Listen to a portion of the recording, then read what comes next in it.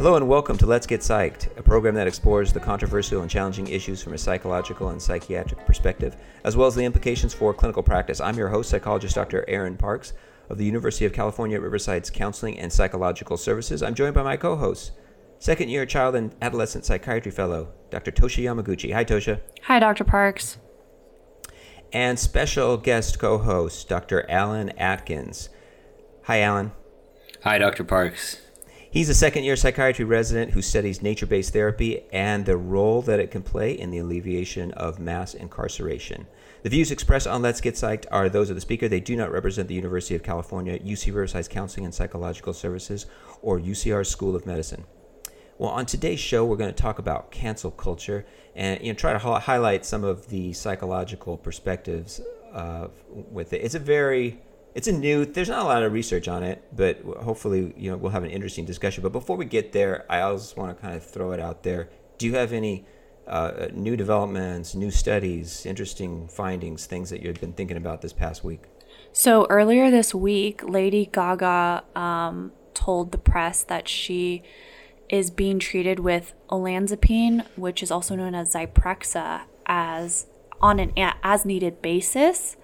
And she also revealed to press that she is being treated with a type of therapy called DBT, or dialectical behavioral therapy. Did you guys see that at all in the news? I did not see that. So what is DBT? What is dialectical behavior therapy, first of all, and who is it? What is it for? Who's it intended for? So we usually recommend DBT as the primary or gold standard of treatment for borderline personality disorder, which I think we've talked about a couple times on the show. DBT is a real cool thing. Or did you want to? Yeah. So DBT was started by a woman named Marsha Linehan, who basically started DBT because she herself had borderline personality disorder. And the idea is the dialect between the Eastern practice of acceptance and the Western practice of working on your flaws and maybe working on your strengths as well. And I love it for that reason. Yeah, I like it too, and I've been trained on it and have integrated it into my practice. I wouldn't call myself a DBT clinician. Is it hard to practice DBT? I've learned about it, but I've never tried practicing it before. My thought is that if you want to be very close to the original vision and the model, then it is on the more difficult side because it requires the skill-based therapy with usually in group format, and individual therapy. So both, which it takes a lot of resources and a lot of time. I can say I've been trying it with a couple of my patients in the last month who I think were ideal candidates for it, and it required more reading per session for me to figure out kind of how to do what I was doing than anything I've done before. It felt harder than... I guess I have a lot less training in it than in CBT too, because I never worked in my past... I was never a DBT provider. So. Mm-hmm. But I would it agree. It's hard to wrap your head. It's hard to wrap your head around it. I agree with that. I feel like maybe explaining it, like the words you are using to communicate the concepts could be maybe unnatural. Some of it requires you to call people out on things that requires a lot of immediacy, and so for the lay people out there, like, immediacy is kind of being able to call a moment's unpleasantness for what it is, and that's something I struggle with a lot, and some people are really good at. I think you, Tosha, are actually really good at that, and just being able to say something and not have it be frank and maybe blunt but not offensive. And that's something that, being able to say to someone as they're screaming at you, a meltdown is really not a great reaction to what just happened for your own good, and just say that with a straight, calm, empathetic face. And actually, I don't even want to... Yeah, let's don't go too deep into it. But you're right. You have to. That is one approach. That is one of the approaches, basic approaches, where you balance this kind of a direct approach with a comforting, supportive approach. But I think it's important to say before we kind of move on that just because that she's using DBT doesn't mean that she has borderline personality disorder. No, DBT it did not talk about her diagnosis. Yeah, we could all DBT has benefit been generalized. from DBT. Yes. Totally. I use the principles of mindfulness, emotion regulation, that kind of distress tolerance. Stuff I use it. One of the things that she did disclose in the article that I read was a history of sexual trauma at a young age, and ongoing dissociative episodes, which I'm guessing is what the as needed olanzapine is for. And so I'm sorry. Go for it. Tell me why would that be used? What? Oh, okay. Well, so that would be used. I mean, well, see, in order to talk about how it would be used, we would have to make presumptions about her diagnosis. And so we're not going to, because of the Goldwater Typically, rule. how is that used? Typically, how is olanzapine used? Or Zyprexa? Okay, yeah. So Zyprexa can be used as an antipsychotic, or it can be used kind of to calm impulsive behavior, to help people. To stabilize the mood. Yeah. And to sedate an agitated psychotic patient. Is as needed prescription, is that common? It's common in the inpatient basis to have it be as needed, and it's not uncommon in the outpatient basis. I want to get in. I don't know. I would say maybe it's more uncommon in terms of the what I've learned in practice. But different areas practice differently. And really, you guys don't use Zyprexa PRN on the outpatient basis? No. And when you use the PRN, is it the wafers? Is it the quick dissolve wafers? I would think of that as, I mean, that's something that you give someone when you're worried about them cheeking it. When you're worried that they're not going to take it, that's called Zydis. Right. But, we should say, so Tosha is a 5th year, she's a fellow, and I'm a resident, and I haven't been on outpatient yet. So I know nothing about outpatient. I could say I use it weekly, if not daily, on an inpatient basis. It's very common. It's very common to have as needed Zyprexa for behavioral Is it problems. okay to say that it's one of the stronger antipsychotics out there? And and especially because we mainly use 2nd generation antipsychotics in the United States, and out of those, definitely. But I want to... go for it. I just want to, before we transition, I want to get in one point here that I think is worth being passionate about, which is that whether or not we're, because of the Goldwater rule, we're not speculating on who has borderline and who doesn't. But there is a demonstrated definite relationship between sexual assault in childhood and borderline personality disorder. And I just want to say to everyone out there, when you sexually assault someone, this is just one of the many ways that you completely destroy their life. Borderline personality disorder is an incredibly difficult thing. And it creates behaviors that make you occasionally hard to take seriously. And then when people have, this is part of, I think, where victim blaming comes from, is that, this person was so chaotic in the way that they made their accusation or whatever. Well, yeah, sexual assault causes this thing that can make behaviors chaotic. And for me, it's a huge source of a really intense anger towards those who seek sexual assault as a casual boys will be boys thing, because again, just one of the sort of florid menu of options for different ways your life can be destroyed by being sexually assaulted. Devastating results. Yeah. Thank you for saying that, Alan. Yeah. And that's, of course, including suicide, not infrequently. Mm-hmm. Right. Yeah. So, and then it's not a bad lead into what we're talking about, cancel culture. I was thinking that too. Yeah, because a lot of folks, cancel culture, so complex, and it's not so black. It's not black and white. It's just, that's my opinion. It's not it's not black and white. However, and it's not new. It's not. No, it's not super new, right? But maybe in this age of social media, it happens a lot faster, and it's become more. Yeah, it's become a regular, and it's almost honestly, I think it's even who's it gonna happen to next. That's kind of happened in our culture too. Sorry, go for it. No, go for it. Yeah, I was just gonna say it happens a lot for people that they've discovered sexist, racist things that they've done, sexual assault. So some of these folks that are quote canceled, they deserved it. At least that's my opinion. I think that the vast majority, when I was looking into this in preparation for the show, I think that this may be something where it's really easy to focus on the ones that seem less deserved. But before we even go there, I want to say that this term, a lot of thought leaders that I respect are no longer using this term. It's definitely a term that's been politicized and made kind of the New York Times used the word radioactive by Trump. Yeah. And so the word that I'm sort of potentially erring towards is online shaming. I think this is a complicated issue. There are definitely areas where it's a problem. There's a lot of nuance to it. But I think that could be, maybe we used cancel culture in the title of the podcast to get you here. But I'm going to try to refer to it as online shaming because I don't really want to let Trump dictate how I think and talk. I'd agree with that a lot of the right-wing folks and conservative folks are using cancel culture as almost like this is the most extreme form of political correctness, and we've got to, and some implication, we've got to stop this. Right.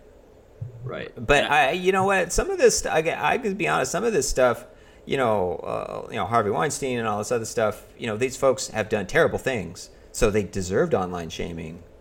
I think so. I don't know how you all think. But I mean, I think so. But let's talk about psychologically about what goes into this. One of the first things that I thought about is that, as you call out somebody, it does put you in a morally superior position. As you start throwing people to the wolves, the online, wolves, it does something for you it elevates your status.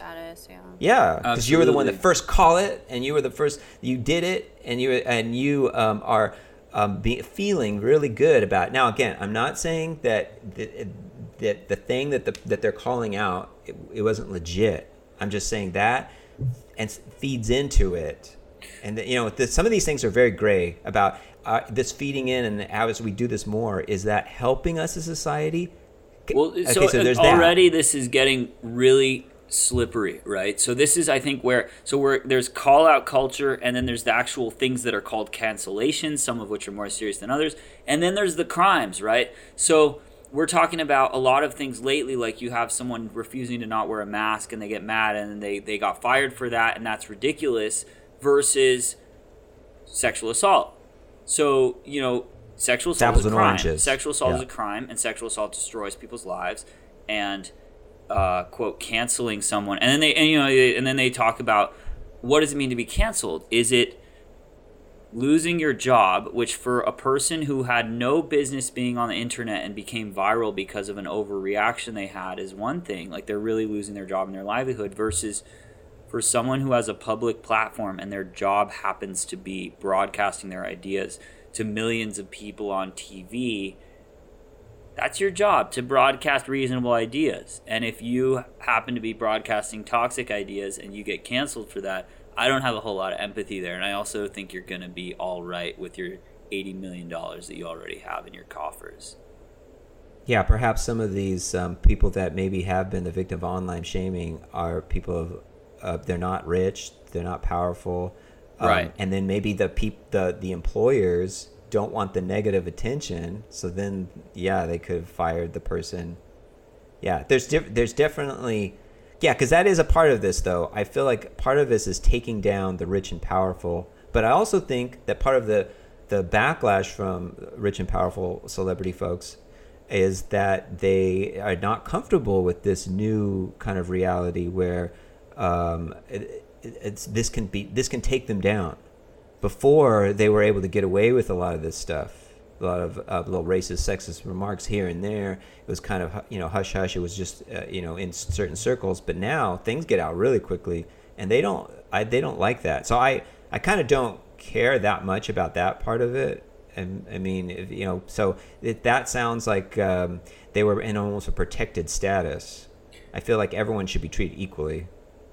As I was looking into this and seeing different things like what you're talking about, and sort of semi-excited by the idea that, this is making people in power uncomfortable, I felt a lot of discomfort, and I didn't have a lot of certainty. And I would imagine, I don't know if it was similar for you guys, but I felt that I was very conflicted on a lot of the things that happened. It's such a broad category with such a huge range of both offenses and reactions. And I think at least one area where there can be simplicity drawn is a comment is not the same thing as an act. And if someone outs you for committing an act that was a big, and usually I think one of the ways to tell is how far in the past was it. If someone's outing you for something you did 30 years ago, chances are that whatever you did 30 years ago, if it's a big enough deal that people still care, was probably a pretty big deal. But a lot of the things where people did them yesterday and then Twitter reacts and it's a comment, I do think that people are allowed to make comments, and that, you may not be allowed to have a TV show after you make that comment, because if your job is your persona, then you failed. Yeah, I get what you're saying, Dr. Parks. I think one of the incidences that makes what you're saying right now very palpable is J.K. Rowling. The thing that happened with J.K. Rowling, right? Okay, so let's get into these specific. She has she has a huge pulpit, basically, right? What she says gets around. She's very good at writing, obviously, so she can write things that are very persuasive. She has a lot of power in what she says, and then her fan base as well. I mean, you don't even have to be a fan of J.K. Rowling to hear what she has to say on transphobia. That's right. Well, and I didn't actually end up hearing what they did to her, but when I heard the example of the cancellation of J.K. Rowling, it was I saw some video of someone saying, so I'm not going to be reading Harry Potter. And to me, that's a normal boycott. This person is already probably a multi-billionaire, and she's been, unapologetic, and she's been persistent with views that are hurting the trans community. And she's not trans. She doesn't get to say what's hurtful to the trans community. I haven't actually seen her statements, right? So I'm kind of speaking flippantly on this, but to me, I haven't heard, what is her cancellation? Okay. Can I step in for a second? Yeah. This is good that we're talking about specifics, because this is the difficulty with talking about cancel culture or online shaming, is that you really have to look at these specific instances. Because again, Harvey Weinstein or whatever, that sounds like a slam dunk. You're right. I agree with you, Alan. Actions are more than words. That if you react too intensely to just words, then it can reduce the freedom of civil discourse. I don't know about freedom of speech, but it can make civil discourse a little more difficult. But it kind of matters what they say too. I don't think that there should be all kinds of racist screed constantly all the time. Yeah, I'm fine with them being online shamed. But now that I was able to put that little stuff in there. But now let's talk about J.K. Rowling. Now I feel like this is one of those examples that it's a little more complex. It is, because some of the point. Oh, sorry. Go ahead, Dr. Parks. Let me just say this: that this is why I say it's complex. This is my take. I did read it. I did read her statement. This is my take. Please write us and tell me if I'm not getting this. That she wanted to make a distinction between people that were born female and menstruate all their lives, and people who are trans, who feel that they're female. That there is a different experience there. That's one of her points, and that seems to make sense. Now, she did say I didn't read that she thinks that there should be discrimination against trans folks, and trans folks need to have a secondary status of citizenship or something like that. I didn't hear that. The other thing that she says there's been a huge increase. Studies have shown there's been a huge increase in teenage girls wanting to transition. It's actually flipped from men who want to transition to women who are transition. There's a huge increase of women, of teenage girls wanting to transition. And she cited a study that said there's 60 to 90% then later on as they become adults don't want to. So, but by saying this could be a whole different episode, right? There's lots to be said, and we studied like this is part of the field of medicine, and it's all of our field, right? It's in medicine, it's in mental health, and we all care about this. I don't know how much J.K. Rowling knows about this, but I want to know what was the cancellation that she received for this. She's already had all of her books are What if it's just people individuals? Are saying they're not going to be reading Harry Potter. So that's not a cancellation. That's not calling a network and I wouldn't even care if she did get fired from a job or something, right? Because she's doubling down on this thing. But this is individuals saying they don't want to read her book because they don't find her worldview savory anymore. To me, cancellation is an enormously dramatic word for that. I can choose not to read. I don't read Ayn Rand's books because although she might be a good writer, I'm not really into greed. That's and that why, doesn't make me a canceller of Ayn Rand. In fact, I gave her a pretty good chance. I didn't No, I think... I think you're right that by saying that cancel culture is not a very good term and not very accurate. It's better to call it online shaming and or just boycotting products. Because you're right. There's varying levels of, not reading the books or not going to the movies. Same with Harvey Weinstein. What about all the movies he produced? Are we not going to watch those movies anymore because his estate gets money from that? I mean, there's varying levels to that. I can say that I no longer listen to music by Chris Brown, because I think he's pretty openly doesn't care that much that he was abusive towards his ex-partner. I can say that, I don't know. For me, I don't really want to be absorbing. I don't want my mental diet to contain content from people that I find. There's so many beautiful voices out there. Why do I need to have why do I need to be pushing forward and kind of consuming the material of people with toxic outlooks? If you're just joining us, you're listening to Let's Get Psyched on KUCR, and we're talking about cancel culture or online shaming and the complexity that this offers and maybe some of the psychological processes that leads to thinking like this. It's a very complex and very gray area. There's no simple answers to this. I actually like the tool that's used of boycotting things that are morally wrong. I feel that does create a lot of change. But here's the thing. So because of this J.K. Rowling, again, it's very important to look at specifics. Because of this J.K. Rowling thing, she really kind of went on, a lot of her talk and discussion was that how it's clamping down and stopping discussion of this issue, which I sort of I'm sympathetic to. I do kind of get that, because she said she got, she needs to be punched. There's violence. I think that's all indefensible. I don't think you should advocate violence for folks. And then there's a lot of hatred and anger and all this other stuff, and people need to look at the facts. Same with what's going on with Ellen. I think we need to look at the facts and get verifiable facts. I know that there's been a lot of solicitation of stories, but through the internet and online. Are those facts, or just people wanting to get back at her, or just I think we should rely on actual facts to make these decisions of whether or not we're going to boycott the show, or whether she should be fired or whatever. Right. I mean, mob think is dangerous for sure. Yeah. What happened with Ellen? Well, she has made her own cottage industry of being kind, and she signs off her show as being kind. Now I have to say, Ellen, her 2003 show on HBO, I thought was hilarious. But I never liked her talk show. I never liked her talk show. I think she's a really funny comedian, but her talk show is so bland, I feel, and not edgy at all, and I don't like it. And it's just bleh, and I just don't like it at all. What talk shows do you watch, Dr. Parks? What talk shows do I watch? I don't really watch a lot of talk shows. I don't, because a lot of times that's during the day, and I don't really. I liked Oprah. I thought Oprah was pretty good, but a lot of this stuff is on during the day, and I just don't get up. I watch a lot of late night comedy shows because that's when I'm up. So I'll watch Stephen Colbert and. I like Stephen Colbert. And Seth Meyers. But getting back to this, the issue of is this harmful or is this not? Okay, so you're immediately asked to take a position. I think that is really a problematic thing. So after this first came out, immediately the actors and actresses, or I guess actors from the Harry Potter movies immediately had to take a stance. So what do you mean had to? Who told they them had to? Do you support trans or not? It just the pressure built up.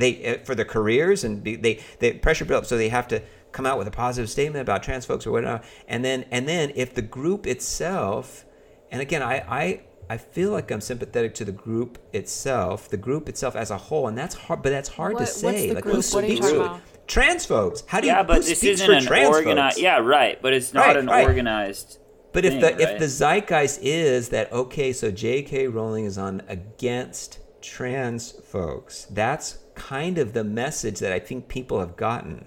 And so then you're either for trans or you're against, or you're for J.K. Rowling. Right. You can't. Which is ridiculous. That way just shows the times we live in. You're either for trans folks or you're for Harry Potter. And now take sides immediately. That's right. You either just got to say goodbye, burn all those books, and that's what she got. She got a lot of, well, I'm burning all the books.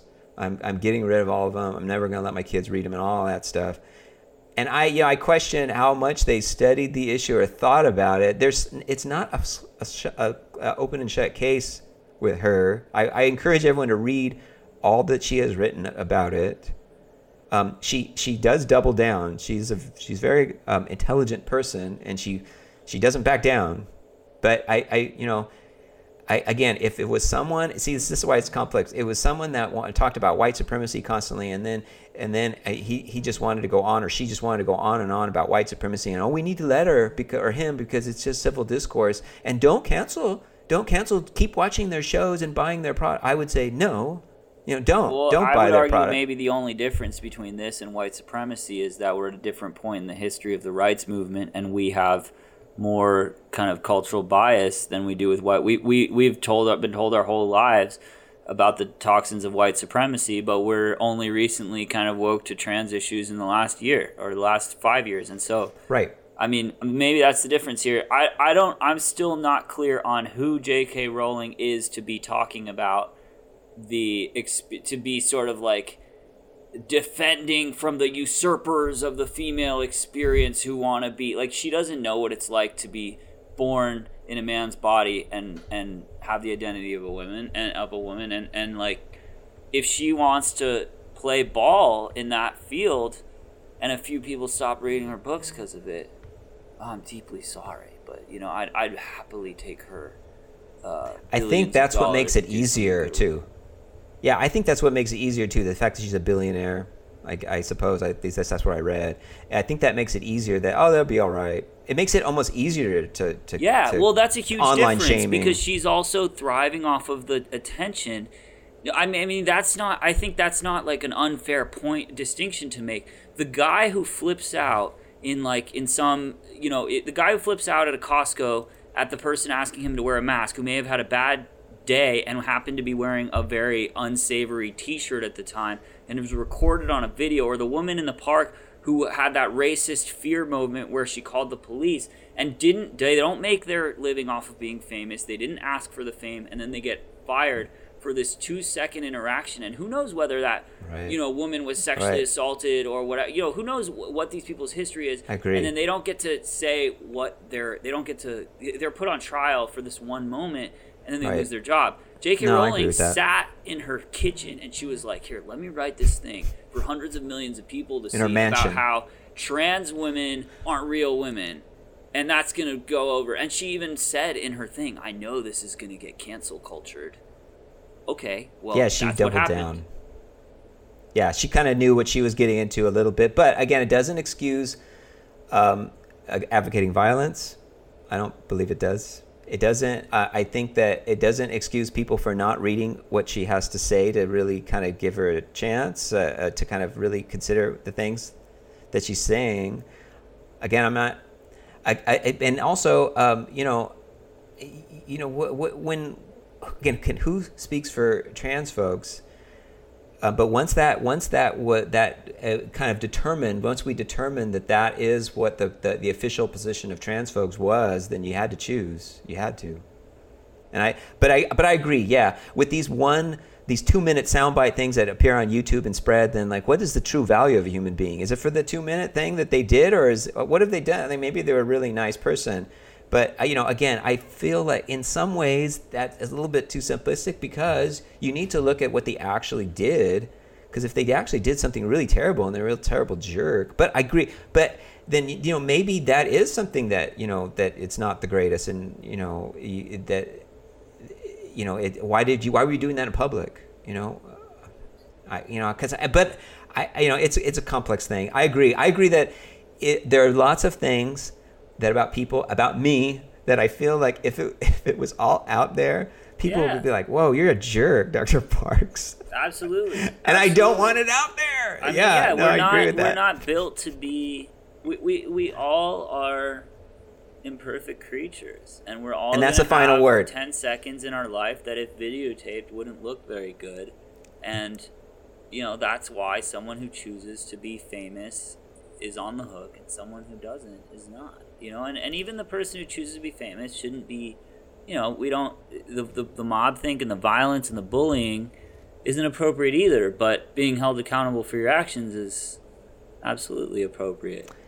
And that is the final word, Alan. Thank you for joining us. That's all the time we have for our Let's Get Psyched. We discussed cancel culture or online shaming. Thank you to our co-host, Dr. Toshi Yamaguchi, and our special guest host, Dr. Alan Atkins. If you have comments, questions, or suggestions for the show, you can write us at getpsychedonkUCR@gmail.com. That's getpsychedonkUCR@gmail.com. You can listen to past episodes of Let's Get Psyched on your favorite streaming platform. This episode was recorded in each of our respective homes and then mixed by our producer at KUCR, Elliot Fong. So special thanks go out to him. I've been your host, psychologist Dr. Aaron Parks. Tune in next week for another edition of Let's Get Psyched.